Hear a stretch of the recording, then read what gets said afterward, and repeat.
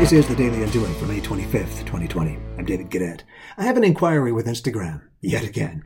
For the past 14 months, I've been a good student, expending hours trying to learn the platform, be a consistent and hopefully engaging participant, and patiently, if not painfully, watching Undoing's little tribe grow one follower at a time.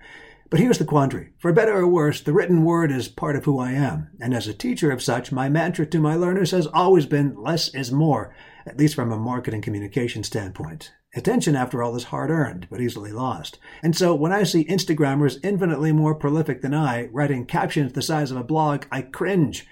I reluctantly attempt to marry just the right wording with my posts, but the more verbose I get, the more bored I get. And yet some influencers I actually trust insist more is better. I'm lost. I like less.